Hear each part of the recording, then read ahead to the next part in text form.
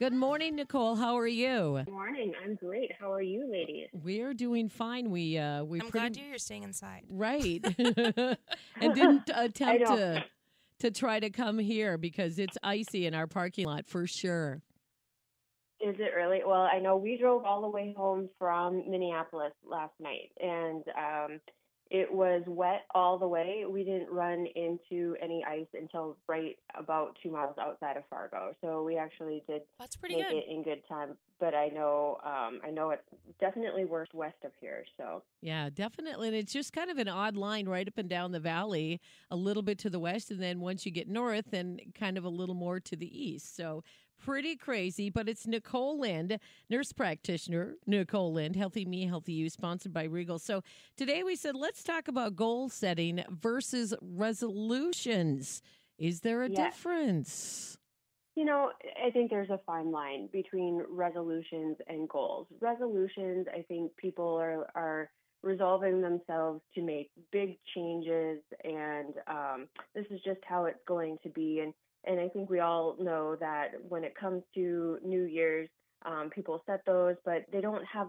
I feel that goals break resolutions down. So maybe we can put the two of them together a little bit. When you resolve to make changes, we should then break them out into goals so that you have objectives to go back and to review and to see, am I meeting my resolution versus just resolving of, oh, I'm just going to change my socks every day. Well, I mean, there's just different things that make those resolutions work. So if you have a goal to be healthier in the year of 2024, how are you going to accomplish that? And I think it's important to write that down in front of yourself, and it's important to go back and review it. I've read a couple of different goal setting books, and the one that really spoke to me the most and have actually utilized and accomplished the most is when you go back and review your goals. So write them down, make them actionable and objective, and so you can go back and look at, okay, how am I going to accomplish this goal? I'm going to drink 64 ounces of water a day. How am I going to do that? I'm going to use my big fancy Stanley mug that I got for Christmas, and sometimes I've actually had patients make like a little checklist for themselves of, did you get your water drink today? And you can give yourself that check. It gives you that sense of accomplishment of, yes, I did get that done today. You can go back over the month and look at how many times did I make that goal work for myself. If there's not a whole lot of check marks on there, what can I do differently?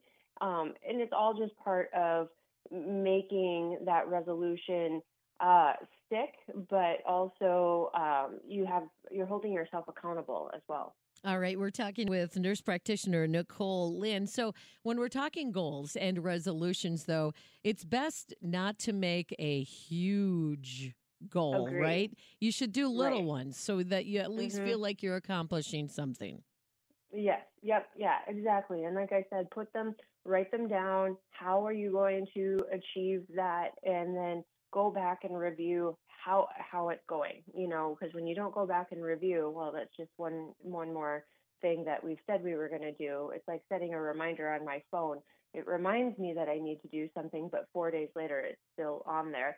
But when you go back and you review, did I get that done today? And you can give yourself that little check mark. But totally, Robbie, it's important to set small goals versus, and like even at the clinic when I'm working with patients and maybe they have like 50 or 60 pounds to lose, that feels daunting and overwhelming. And so I actually break it down for them in different like 3 to 4 month sections of what can be accomplished in that time frame, so it's not so overwhelming for people. And it is work. It's easier to work or think about losing 5 pounds than 50 pounds.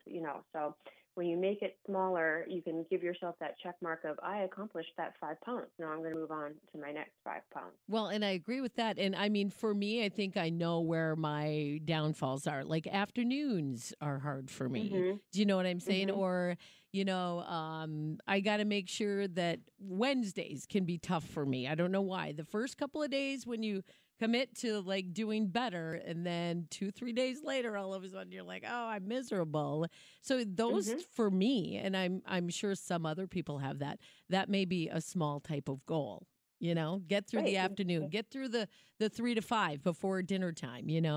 How can I set myself up for success in the afternoon so that I don't fall apart, and thinking of some ways, if it's having just better snacks on hand, if it's, making a point of I can go for a 5 to 10 minute walk, or, something in that time frame to keep you on track.